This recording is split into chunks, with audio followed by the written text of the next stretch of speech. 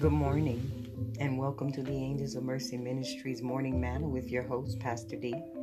Our episode today is entitled, Who Do You Say You Are? Every once in a while, we lose sight of ourselves. Life's pressures, casualties, and setbacks throw us a curveball, and it seems as if we've been crushed under the foot of an elephant. Why would this happen when we've been so faithful to God, so dedicated to the cause of Christ, reluctant in doing anything outside of His will, and find no legitimate reason for the chaos and confusion that just keeps coming? Those were her questions as her life appeared to be falling apart, and it seemed as if there was no victory in sight. As she looked at the gentleman in the seat next to her, he wasn't focused on the current situation and didn't have much to say. The excitement in her voice was a clear indication that she was at the point of panic.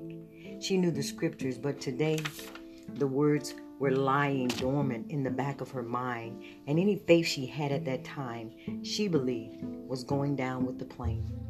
She had never flown before, and the way it looked right now, she probably never would again. The man had warned her that the weather conditions were not favorable for flying today, and she wanted to cancel her flight, but had insisted on flying anyway, as according to her family, she needed to get there like yesterday. Her dad was in bad shape after having fallen down the stairs, and they didn't know if he would make it through the night. She had been praying, but nothing had manifested as a result. The only regret she had now was not having left earlier than today. Again, her focus was on the gentleman in the seat next to her, so calm, so serene, as if he had not a worry in the world. He pulled his oxygen mask over his face and appeared to go into some sort of a trance. Why was he not panicked like everyone else on the plane, who were crying and yelling among themselves, disturbed by the current situation? She recalled the conversation from the day before as she had spoken with her sister, who told her their dad was okay and out of ICU. There was no need to rush, as their mom was a bit eccentric and overly protective of their dad. Knowing this, she had taken the time to hang out with her friends before making the trip and was behind schedule to visit her dad. She had managed to use all her vacation time, but her job afforded her an extra week of leave time. So she used it as a family emergency, but she still had not gone straight to her family, but chose to wait last minute to book her flight. Oh, what a tangled web we weave, she thought, as she noticed the uproar and confusion of the people around her who believed the plane was destined to crash. Her mind was occupied with the thoughts of what if she didn't get to see her dad again? What if the plane crashed and she never had a chance to go back and set things right at work? All the pictures of her and her friends out having fun, she had left them on her work computer the night before. She hadn't lied about going to see her dad. She just hadn't gone yet, and the amount of time they allotted her was way more than the time she actually needed. She knew her dad was out of ICU. That's why she spent the extra 3 days with her friends. And now, from the current situation, she doubted if she ever would see anyone again. She began to weep as she closed her eyes and clutched the cross she was wearing around her neck, a gift from her dad when she turned 21 and she hadn't taken it off. Lord, I am so sorry, she began praying, confessing that she had messed up and how she should have done the right thing in the first place, and she would not be where she found herself at that moment. This was her alone time with God. Her eyes still closed and deep in prayer, she heard a voice. I knew you. I knew who you were. I was only waiting for you to acknowledge to me who you were. Her eyes were affixed on the gentleman in the seat next to her, who now seemed to be interested in what she had to say. I've been watching you during this entire flight. You have changed your seat 3 times, and twice you've asked for water in less than 10 minutes. There was a point where I thought you were going to take wings and fly right off the plane. So I began praying for you. If you had only prayed before the trouble, you would have found the peace you needed in the midst of the trouble. Yes, you are my child.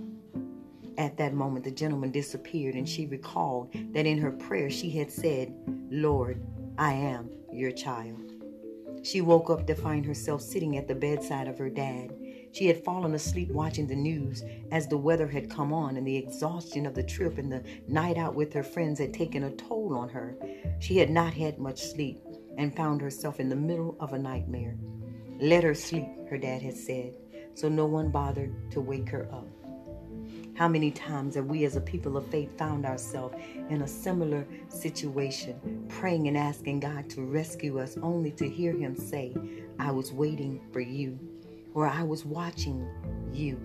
He promised us he would never leave us nor forsake us. And as our story reminds us today, he was there with her all along. Panic in the middle of a pandemic or any other tragedy in life is one option, but prayer is the best option. God said in Deuteronomy, I set before you today life and prosperity, or death and destruction. Will you make the choice and choose the latter? Or will you declare this day, I am a child of God, I know who I am, and choose life and prosperity? My question for you today, who do you say you are? Let us pray. Heavenly Father, we thank you for another opportunity to bow before your throne of grace. As we come before you on today, God, we acknowledge, Father God, that you are the one true living God. We admit that we have not, Father God, done everything that we are supposed to do.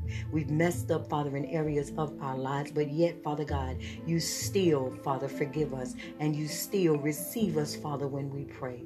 So, God, I just ask on today that everyone that is under the sound of my voice, I pray, Father God, that there will be no guilt and condemnation. You went to the cross, Father God, for the forgiveness of sin. I pray, Father, that whatever state they find themselves in on today, I pray that you would be with them in the midst of that situation.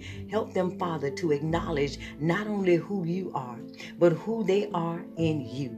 For you said in your word that out of our bellies would flow rivers of living water. So on today, Father, as we endeavor to go throughout our day, I pray that you would bring us into opportunities that would help us, Father, to acknowledge again who we are and whose we are. We know, Father, that the blessings and favor of the Lord, Father God, are upon us, and we believe that this is a time, even in the midst of a pandemic, where you are pouring out favor upon your people. You said in your word that you wish that we would prosper and be in good health, even as our souls prosper. So as we prosper in the natural realm, thank you, Father, for the prosperity in the spiritual realm. And as we prosper in the spiritual realm, thank you, Father, for prosperity in the natural realm. The two go hand in hand. So let us not forget on today who we are and who we serve. You are a mighty God. You are a powerful God. And there is nothing, Father, that is impossible for you. So whatever state we are in and wherever we find ourselves today, we give you the praise, we give you the glory, and Father, we just give you all the honor. It all belongs to you. Thank you. In Jesus' name, amen and amen. I do hope that you were blessed by this segment on today. Please do like and share. If you wish to sow a seed, you can cash out me at $Connie Battle. Again, that's $Connie Battle.